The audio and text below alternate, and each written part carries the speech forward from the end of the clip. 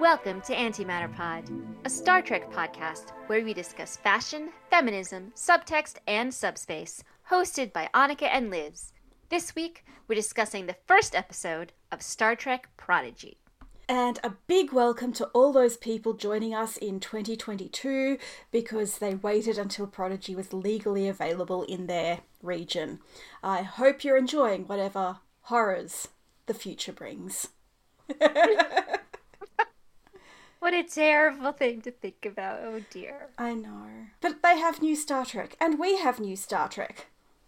New Star Trek, yay! So the complaint that you predicted that everyone would have, and you are right, is that it looks a little bit Star Wars-y. A little bit Guardians of the Galaxy.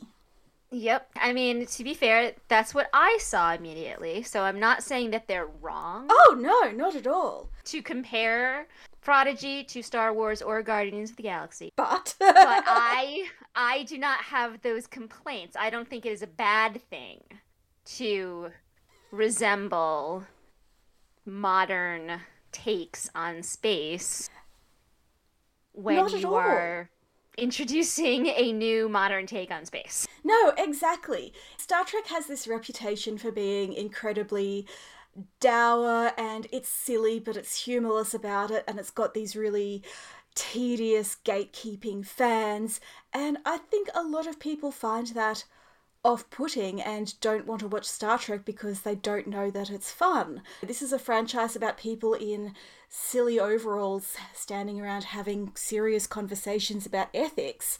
And Prodigy opens with these bright colours, and it's sort of taking the Star Wars and the MCU fans by the hand and going, no, it's okay. We are silly, I promise. We're just going to ease you into it, and we're going to teach you how to speak our language. Yes, exactly. The plot device of the translator I thought was really cleverly used. Right. I mean, I love both Star Wars and Guardians of the Galaxy. And to be fair, I've described Guardians of the Galaxy as the Star Wars of the MCU.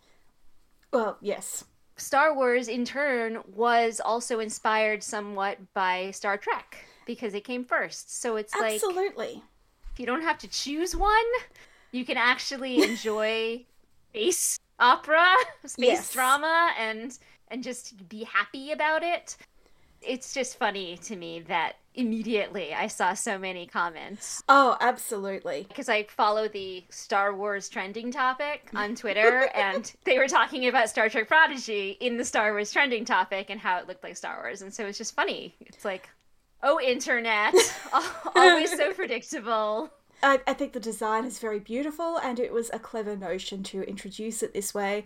And there is no reason that Star Trek cannot be brightly coloured and silly and beautiful, and not just a bunch of guys in ugly outfits and one beautiful lady in a catsuit standing around having a conversation. You're describing Star Trek, which we obviously love enough to have a Star Trek podcast. Yes! As this, really, I mean, I don't think I would want to watch a bunch of guys in silly outfits and one lady in a catsuit talking for an hour. That sounds bad. I think that's a bad reputation and we should avoid it. No, but that is sort of how the franchise has been perceived, and in a way the fandom doesn't help, because any time we try to evolve beyond that, with 2009 and then Discovery, the fandom kicks up a stink, and so many people are put off watching the new Star Treks because they've heard, the fandom doesn't like it, so it mustn't be very good. Mm-hmm. Yes, absolutely. And Star Trek has always been silly and brightly coloured and incredibly enthusiastic about what it loves. I'm delighted that new viewers are going to be introduced to that. You're right, though, that it has this reputation of being serious. People take it super seriously that it takes place in quote-unquote reality. Yeah. Because it's not in a galaxy far, far away. And it's not in a magical or pseudo-magical universe like the MCU. Right. Yeah. They don't have mutants, they don't have magic powers, they don't have Norse gods. And I absolutely think that there is a place for that serious business science fiction, but Star Trek is also silly. Yes. And Star Trek is joyous. And, you know, I hate the hope versus optimism, the optimism versus idealism thing, but it is hopeful.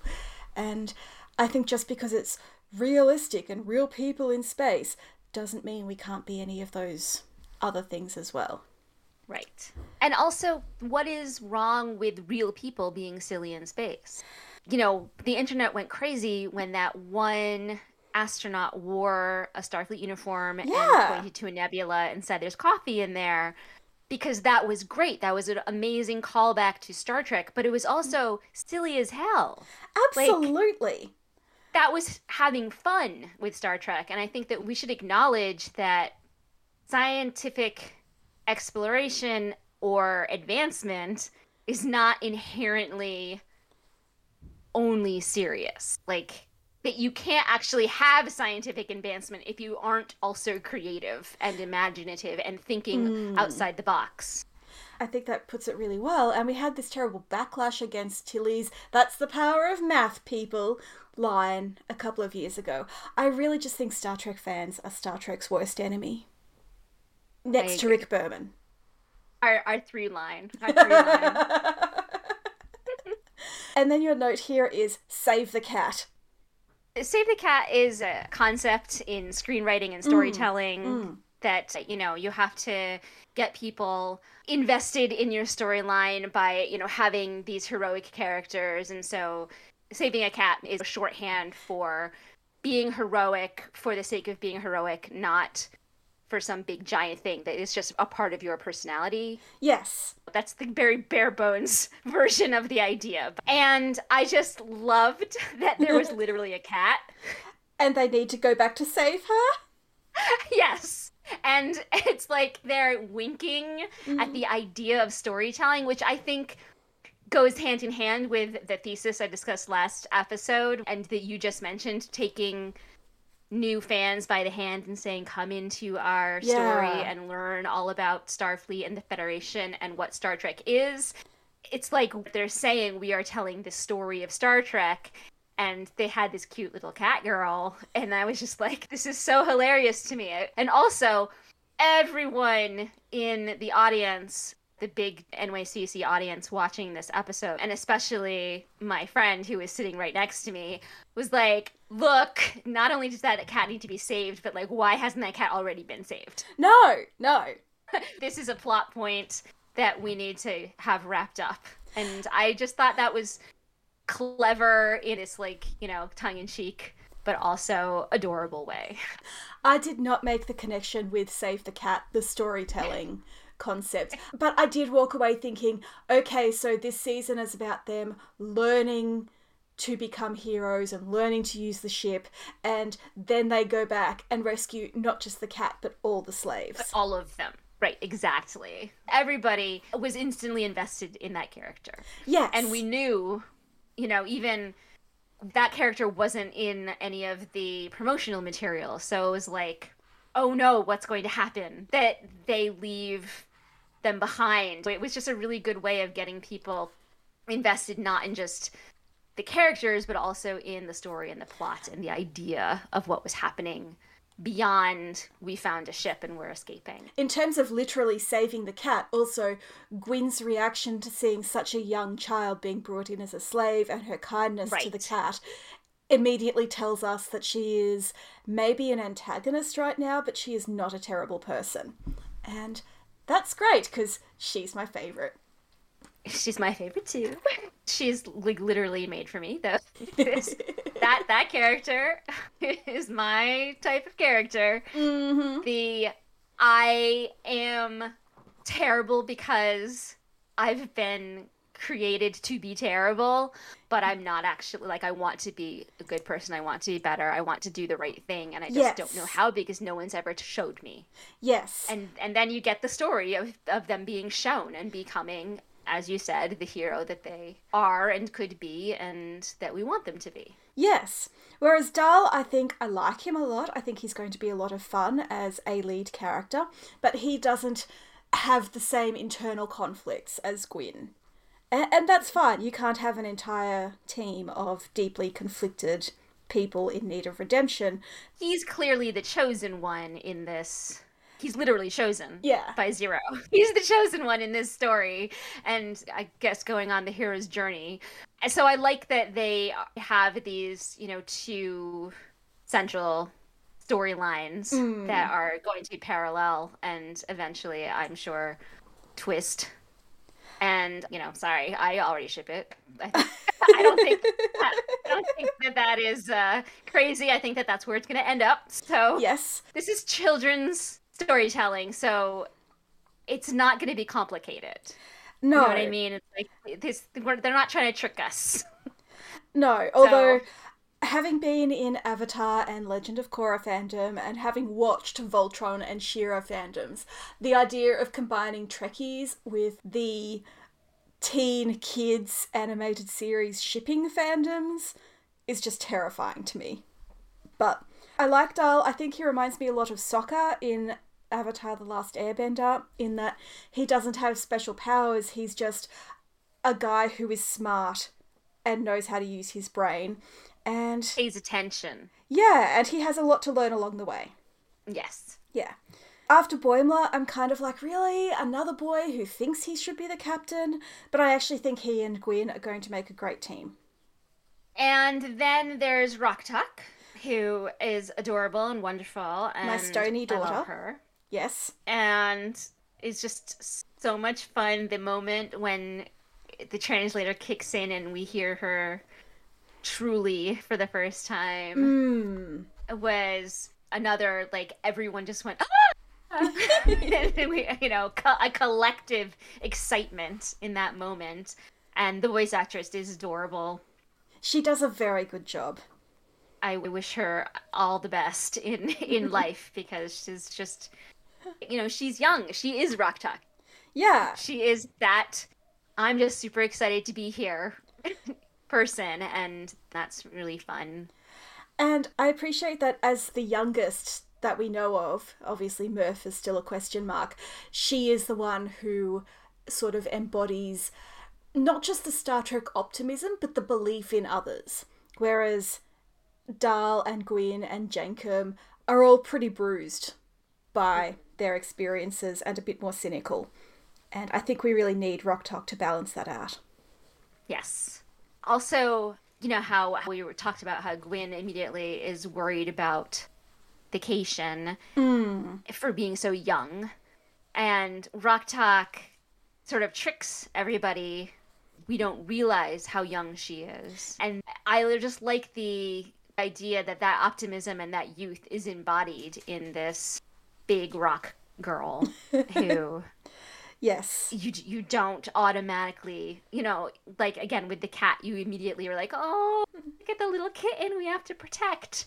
You definitely don't have that. Rok-Tahk, you don't have that. When she says, I might be big, but I'm not dumb, that really kind of broke my heart, because my little sister was a bigger girl as a kid, and she really had to deal with a lot of prejudice about that. Not just from kids, but from adults who saw this tall, chubby, shy kid and went, oh yeah, no, she's dumb as a bucket of rocks. I think Rok-Tahk is sort of the same, and I just want to protect her and keep her safe and appreciate her for how very clever she is. I'm sad. And you said that the older trio, who are 16 and 17, are more cynical. And it's not explicit how long they've been in child enslavement mines, where they literally murder you if you go outside the bounds. But I would be cynical too. No, that was not at all a criticism of those characters. And honestly, it's a miracle that any of them are functioning beings and not curled up into a fetal position 24/7. I am very curious to know if the authors meant to make this origin story quite so dark, because it's not played that way. Even though they're literally using words like child slave and this one is too young and never bring me another one, and Dal is going to be murdered. All of that happens and is textual. But it still has this, super optimistic and colorful and, big ending, and then Janeway shows up and is like, "Hey, everybody! How you doing? Let me tell you what's going on." This very Star Trek ending. It may have started before Avatar: The Last Airbender, because that's sort of where my knowledge of kids' animation begins and ends, but that is a really, really dark show. It deals with genocide and imperialism, and Zuko's dad literally sets his face on fire because he's an extremely handsome piece of shit. A lot of kids' media is really, really dark, and kids enjoy that, but they also sort of... It's less horrifying to them than it is to adults. Like, I read The Hunger Games now and I'm like, oh my god, these children are fighting to the death. And when I was 16, I would have been like, oh my god, these kids are so powerful and they're so responsible for their own lives. And so it's sort of that childhood fantasy of not understanding how dark something is, but needing a story where kids like you endure and come out. Yeah, I don't think it's new. I think you're right. I remember when my daughter was in 7th grade, or in between 7th and 8th grade maybe, and was required to read a book over the summer. And the list of books was literally all about death. It was like, yes. Which book about death do you want to read on your summer vacation? And I was just like, why? What is going on here? You're taking these 12 and 13-year-olds and forcing them to literally grapple with their existence and the end of existence. Yeah. And it's just like, what is going on? What is the purpose of this exercise? And sometimes that can really backfire. Like when I was 14, just after my parents' marriage ended, and it did not end on good or unviolent terms, I had to read a book for school about a girl basically forgiving her father for burning her face off with acid because he was aiming for her mother and her mother was a horrible bitch who deserved it. And suffice to say, I did not cope well with that assignment. And I still don't think that book is one that should be recommended to children. It's not good. But at the same time, like, we were talking in my writers group just this week about the stories that kids write themselves. My friend had to judge a children's writing competition, and all of these 12-year-olds were writing about war and death and domestic violence and murder. She was like, none of these kids have experienced that stuff themselves, but they live in this world and they still need to process its dark side through fiction. Yes, and you were right about it being the difference between a child reading it and an adult reading it.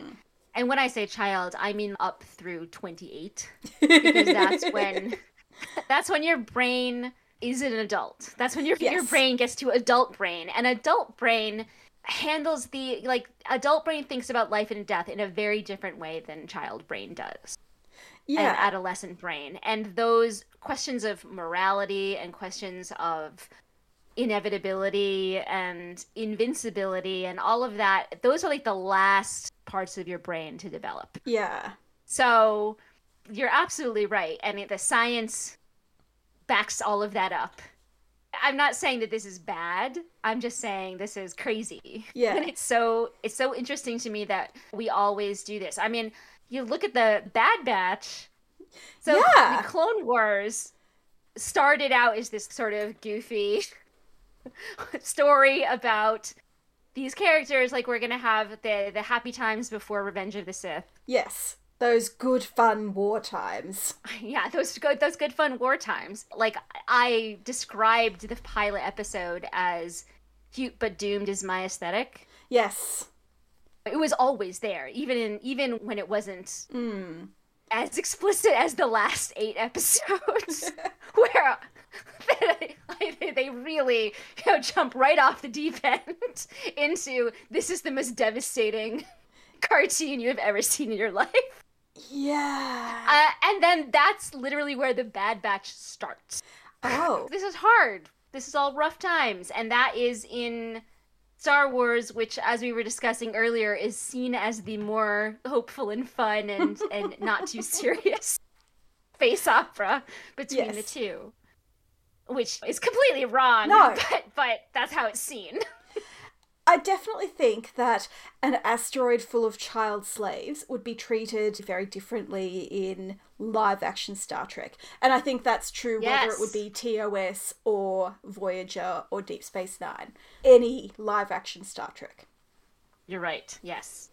It's just super interesting to me. And it's also, you mentioned that when you were 14 and what you were thinking about. And when I was that age, I was surrounded by death. Yes. I did experience it at a young age. And so I'm maybe not the norm. I'm not the same audience. Even when I was that age, I wasn't the same audience as this audience is. No. Although I will also say that the last 2 years have been pretty terrible.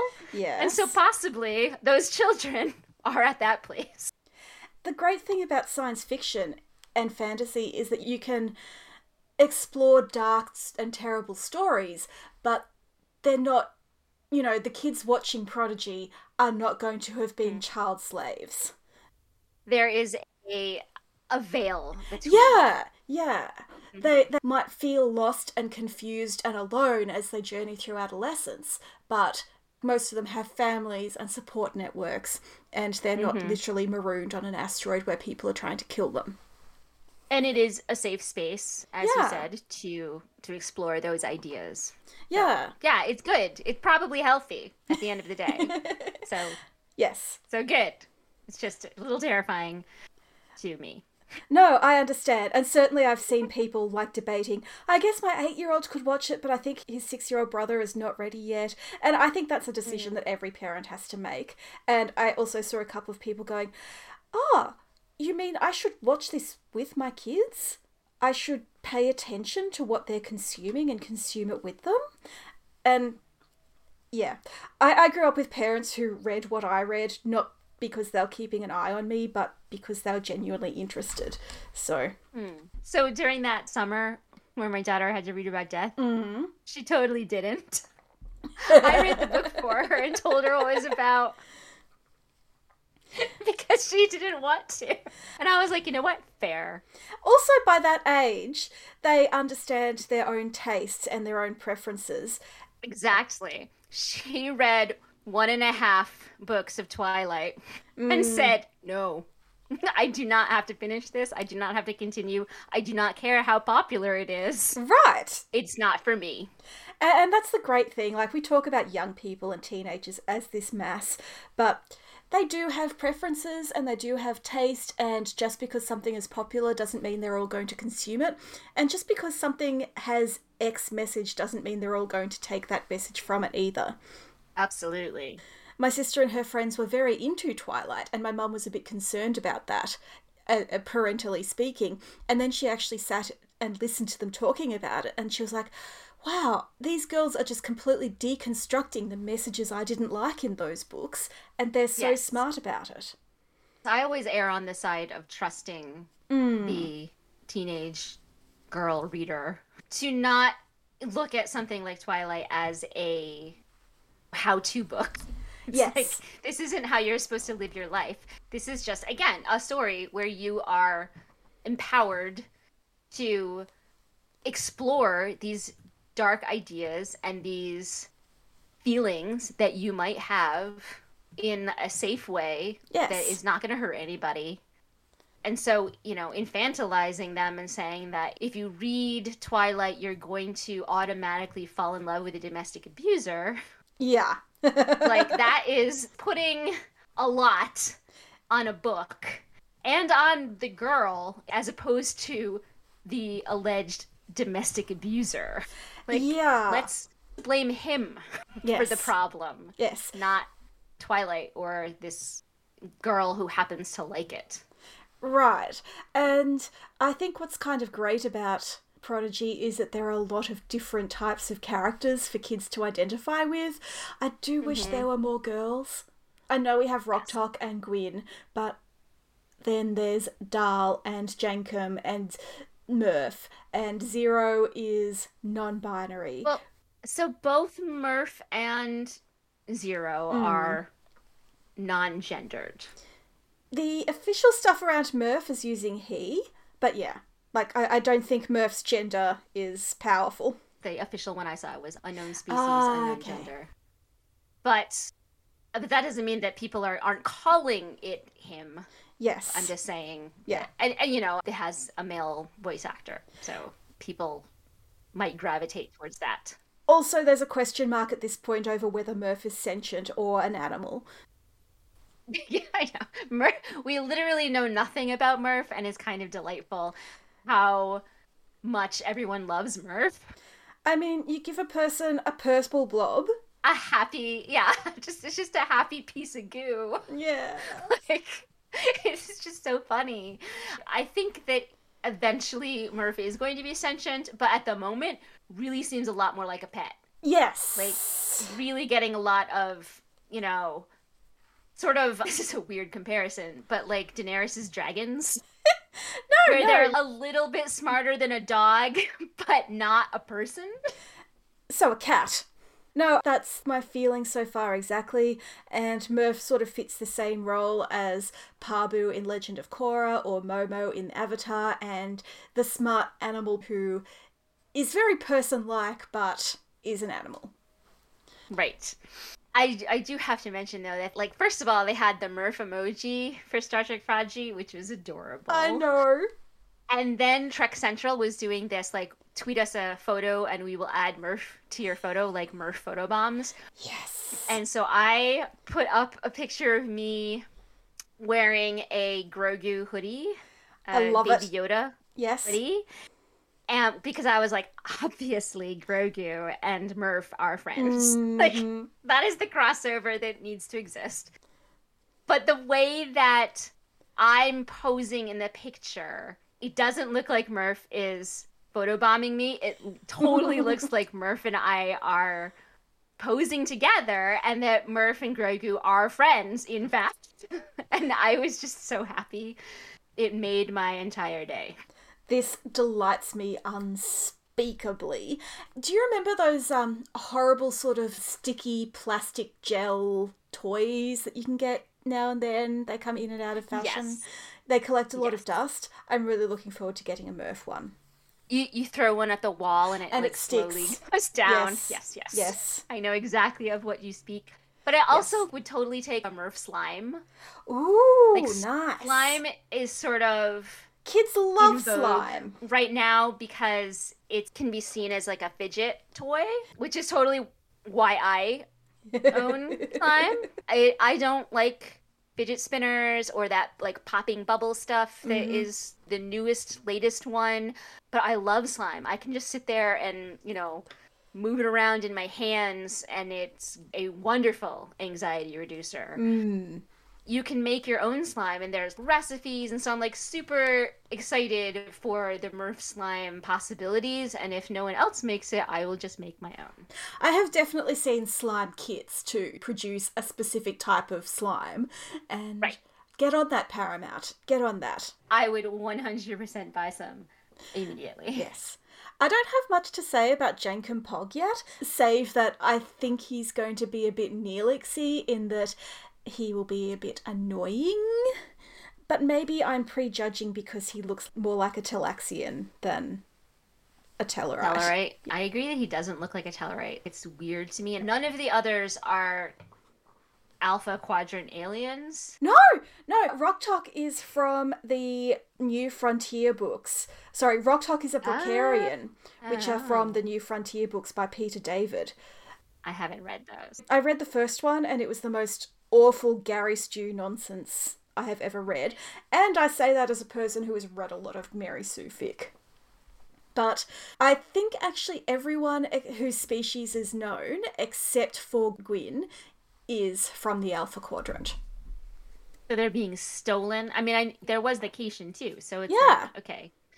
Is this a caretaker situation? Like, What's going on here? What's happening? The Star Trek subreddit has many theories. All of them seem pretty silly to me, save for the one that suggests that the Diviner or his agents have access to transwarp corridors, or, because this is a few years after Voyager got home, the Federation is exploring the transwarp corridors and people are getting lost. The ship is there. So clearly, somehow, they're connected. Delta Quadrant and Alpha Quadrant are connected, which makes sense because, right, Voyager got home, and if I know anything about Starfleet, or America, yes, Starfleet is very American, yes, they would be all over that and would want to explore, quote-unquote, it immediately. If nothing else, they should be sending out a California-class starship to, like, do second contact with everyone Janeway met along the way and go, hey, yeah, sorry, you're welcome, we saved you, sorry about everything else. The Starfleet Apology Tour. The Starfleet Apology Tour. That is another series I would be willing to watch. If anybody wants to make that happen. But we don't know much about how anyone came to be there, save the Cation who was brought in by our friend the Kazon slave dealer, which I'm like, dude, it's a generation since your people were slaves. I think you can do better. But we don't know how old Zero is or how long they were a prisoner on the asteroid. And everyone else, I think we can assume that they were born elsewhere and brought here as children? Yes. Again, based on the Cation being considered young. Yes. And I'm not exactly sure how old they are, but let's say like 6. Yeah. And so let's assume maybe 10. Yeah, which is old enough for Dal to be socialized and, understand sarcasm. That's older than Rok-Tahk is now, but we've discussed that Rok-Tahk is not obviously a small child. Yeah, and I think we should also assume, though this might be contradicted very quickly, that Gwyn did not communicate with Rok-Tahk, because otherwise I'm going to have questions. So, I've lost my thought. Let's talk about Zero. Oh, yes, that's what I wanted to talk about. I was going to say that Zero, I can't explain why, but I can only picture Emma Thompson. Yes. Whenever Zero talks. And I'm just like... I had forgotten that they cast Angus Imrie, but I remembered that it was a man. And when we realised that was Zero speaking, I was like, he sounds like a grand dame of the British stage. And it's just such an impressive piece of voice work. I guess I'm inclined to throw some side-eye at casting a binary actor playing a non-binary character, but also I think we've learned over the last few years that we don't know what's going on in a person's life or how they feel about their identity, and it is just a bloody good performance. It is, and again, despite being a man, I picture Emma Thompson. Yeah! So well done. It was just hilarious to me the entire time. I was just like, that's Emma Thompson. That's who that is. Which makes no sense. No.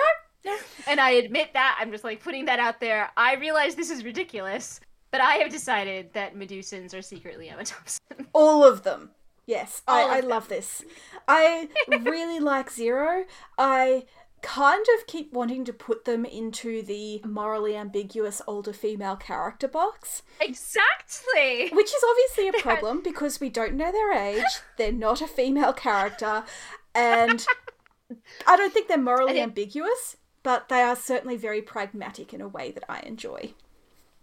Absolutely. I was like, this is, and I think I said this in Discord, I was like, this is our Discord's character. Yes. That is the vibe I was getting from Zero, and I enjoyed it. We don't know how old Zero is, or what they're doing, or, what any of it means. They didn't know how to use the ship any more than the rest of them did. For the first half or so, I was convinced that Zero was going to be a more adult character who was there for some other reason. Perhaps a crew member from the Protostar, because I have a question about where they all went. Exactly. And so was going to be like getting the kids back home, or to there was some purpose to it all. Yeah. And there was, but it wasn't about the Protostar, and it wasn't about any of that. It was because they don't know any more about it. Like, they didn't know how to use anything. They're definitely not Starfleet. Right. It was very interesting. Like, there's a lot of mysteries. Yes. Which, of course, it's the pilot episode, so they're not going to explain everything. They're going to set up a bunch of mysteries, and they did that. You know, Dal being an unknown species. He doesn't know what he is.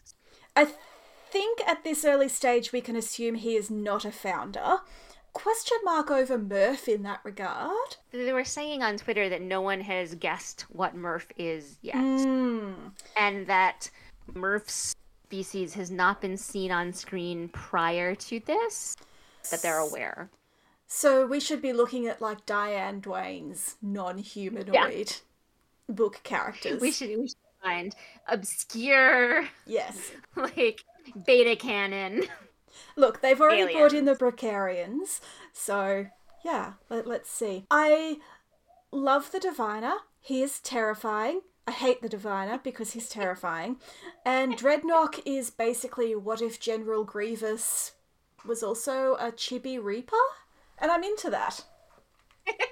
General Grievous is another character in Star Wars who most people only know from the films, like mainstream audiences. Yeah. And then Star Wars fans know him from Clone Wars. But even in Clone Wars, he has less characterization than Dooku or Darth Maul or the clones or Bail Organa even. He's really just a secondary tier villain after Palpatine and Dooku. Right. And he's not very interesting. Whereas Dreadnought, we've only had him for 45 minutes. It's too soon to say whether he's more interesting, but he is as interesting as Dooku after many seasons of the Clone Wars.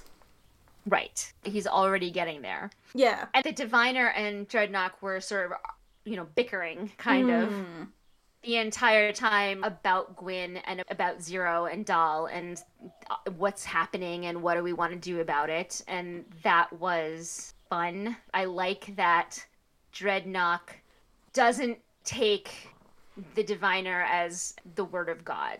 He sort of questions him and is like, yeah, you're in charge. But that doesn't mean that you always know better than me and that I'm not going to speak up. He's like a Jason Isaacs character. In that he's a little bit too arrogant to be second in command. He is second in command and that's his position, but he thinks he deserves better, regardless of if it's true.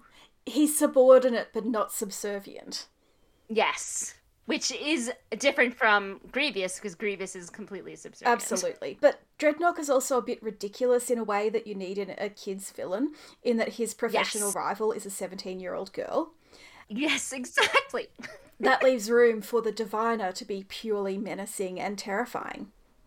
And John Noble is a good choice for that role. Yes. Love John Noble. Love his work on Fringe. Did not care for it in Sleepy Hollow, but there were a lot of things I wound up not caring for in Sleepy Hollow, let's put it that way. My favorite John Noble performance is The Good Wife. Literally my favorite episode of The Good Wife. He is a main character. And he's very good. And he is perfection. Yes. And totally creepy, totally this weird presence that just sort of hangs over the entire story, but also completely ridiculous. Much like the Diviner, who... Exactly. It's not that he's ridiculous yet, but he does have a menacing and constant presence, and his progeny has just been stolen, and more importantly to him, the ship he wanted. He didn't want Gwyn to be taken or destroyed. But it was also sort of like, if that happens, oh well. Yeah. I will just move on and it'll be okay. Which, in that part, reminded me of Lord of the Rings. Yeah. Where it's like, oh well, I guess my son is lost. Too bad.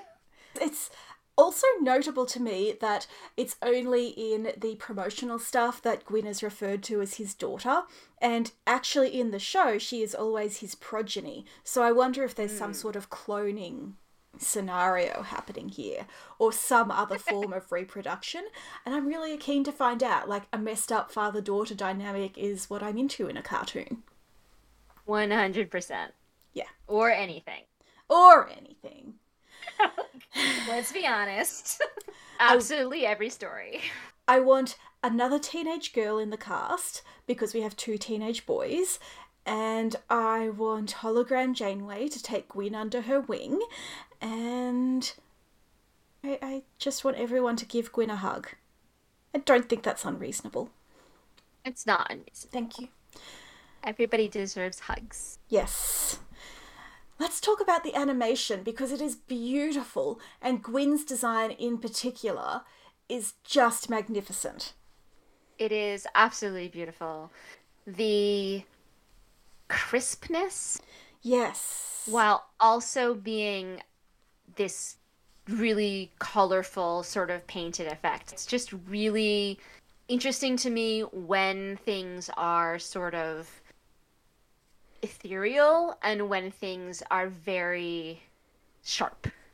The painted quality reminded me of Star Wars Rebels, but the level of detailing in the costumes is just something else altogether, especially with Gwyn, because I think she has much nicer clothes than the others, obviously given her status, but the intricacy of her armband that becomes a sword and the design on her cloak, it's just really impressive work. I get Ghibli feels from it. Yeah. What impresses me is that even the most humanoid characters like Dahl and Gwyn have designs that would be really hard to pull off in live action. Oh, yes. I love that they lean into that. Yes. That with all of the characters, they're like, we are going to absolutely go past what we can do with quote-unquote realism, which sets it apart from Lower Decks. Yes. Which is very sort of tongue-in-cheek about their animation. There's a very fantastic feel to Prodigy that sets it separate in that realm of it would be very difficult to reproduce this. Yes. In a live action setting. Even the Protostars bridge would be prohibitively expensive in live action with that big open roof. But it's beautiful, and it looks a little bit like Discovery, and it looks a little bit like the 2009 Enterprise. The design in this whole thing is so impressive. I saw some people saying that the editing was a bit choppy. I didn't see that myself, but I wasn't looking for it, so I'll take their word for it. If I notice the editing, it's bad. Yeah? So I'm going to say I didn't notice, and so that means it's at least not bad. Maybe it's not the best, but yeah, I didn't notice it. That's about the same for me. Tell me your feelings about the music, because like the editing, I don't really notice the music, so share your thoughts. It's Michael Giacchino. Yes. Who did 2009, and it has a very Kelvinverse feel to it. At certain points, I was convinced it, in fact, was Enterprising Young Men remastered for Prodigy. Which isn't, I can say that about John Williams, too. And John Williams is, like, the best composer of film scores ever to have existed. But you can always tell that it's John Williams. And so you can tell that it's Michael Giacchino, and so that's not like a negative on him. I'm not dinging him by saying that there were times where I was like, I think this is literally the theme from the Star Trek Kelvinverse. It didn't fit the story as well as Discovery and particularly Picard. Yeah. Like, I am on the record as being completely obsessed with the Picard soundtrack. That is like my favorite or co-favorite part of the entire Star Trek Picard reality is the music. I love the music so much. And the only thing that even like is a rival for it is my Romulans. My Romulanisters. I think that Giacchino's music matches Kelvinverse better than it matches Prodigy. But we've only had one episode. And there is a second composer, right? I've forgotten who it is. I think it's a woman, but that's all I can tell you.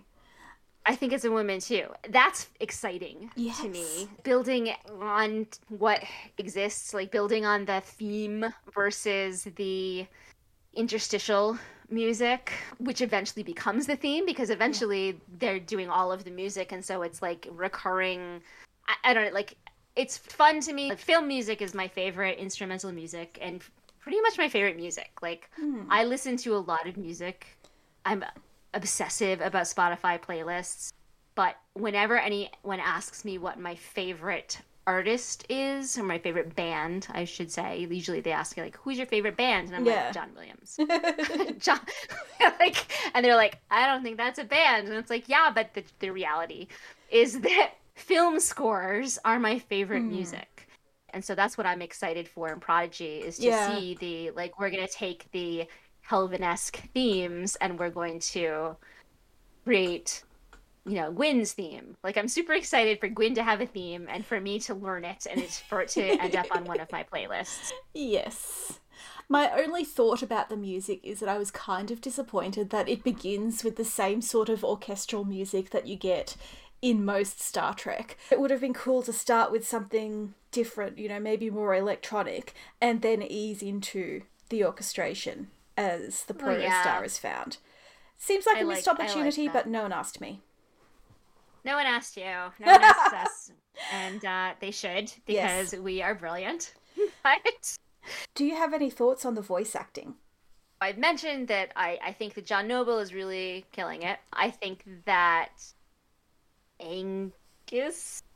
Yes. Emma Thompson is totally killing it. Yes. And Rok-Tahk, the young woman who is doing Rok-Tahk, who is a child, and she has so much aplomb for someone her age. Precocious little child actresses always sort of have that thing.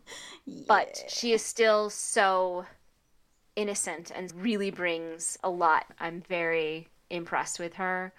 And I gotta say, I think that Dal, because he is the protagonist, I think that's a lot to put on. Again, he's a kid. He's not a kid the way that Rok-Tahk is, but he's still young.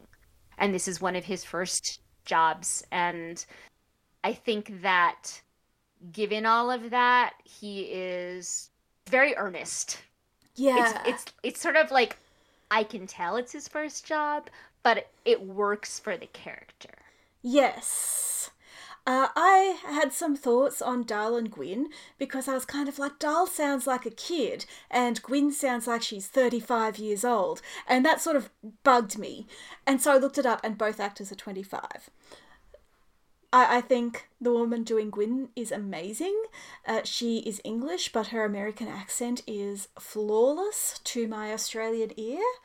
I did not know she was English, but it sort of makes sense to me because there is that inflection. Yes. Like, it's not a British accent, but it's like in Star Wars, everybody with a British accent is upper class and from Coruscant. Yes. And that idea that she is elevated to more of an upper class, whereas Dal comes across as quote-unquote normal, standard, towny type. Yes. Gwyn has a mid-Atlantic quality that I think will make her very interesting in conversation with Janeway. That's fun. But I think that that's actually what... she didn't come across as older or 35 to me. It came across as upper class to me. It came across as, I'm a princess and you are not. It also, once I realised that she was British, made sense, because many British actors drop their voices when they're doing American accents. You hear it particularly with Jason Isaacs. His American voice is, I would say, considerably lower than his day-to-day English voice. And I don't know why that is. I don't know why British actors do that, but it's delightful. But yeah, I definitely don't think that they were badly cast. It's just the contrast between their apparent ages and their voices threw me. I think it works for the characters because he's youthful, and in terms of experience, she is 10 years more. Absolutely. Like she is way ahead of him. She is privileged and educated and confident. Right. And he's the boy from the wrong side of the tracks who is stealing her and her heart. Aww. Thank you for listening to Antimatterpod. You can find our show notes at antimatterpod.com, including links to our social media and credits to our theme music. You can also follow us on Twitter at Antimatterpod and on Facebook. If you like us, leave a review on Apple Podcasts or wherever you consume your podcasts. The more reviews, the easier it is for new listeners to find us. Let us know if you leave a review and you'll go into the draw to win a wee prize. And join us in 2 weeks when join us in 1 week when we'll be discussing episode 2 of Star Trek Prodigy, whose title is TBA. TBA. A very exciting title. Okay, perfect.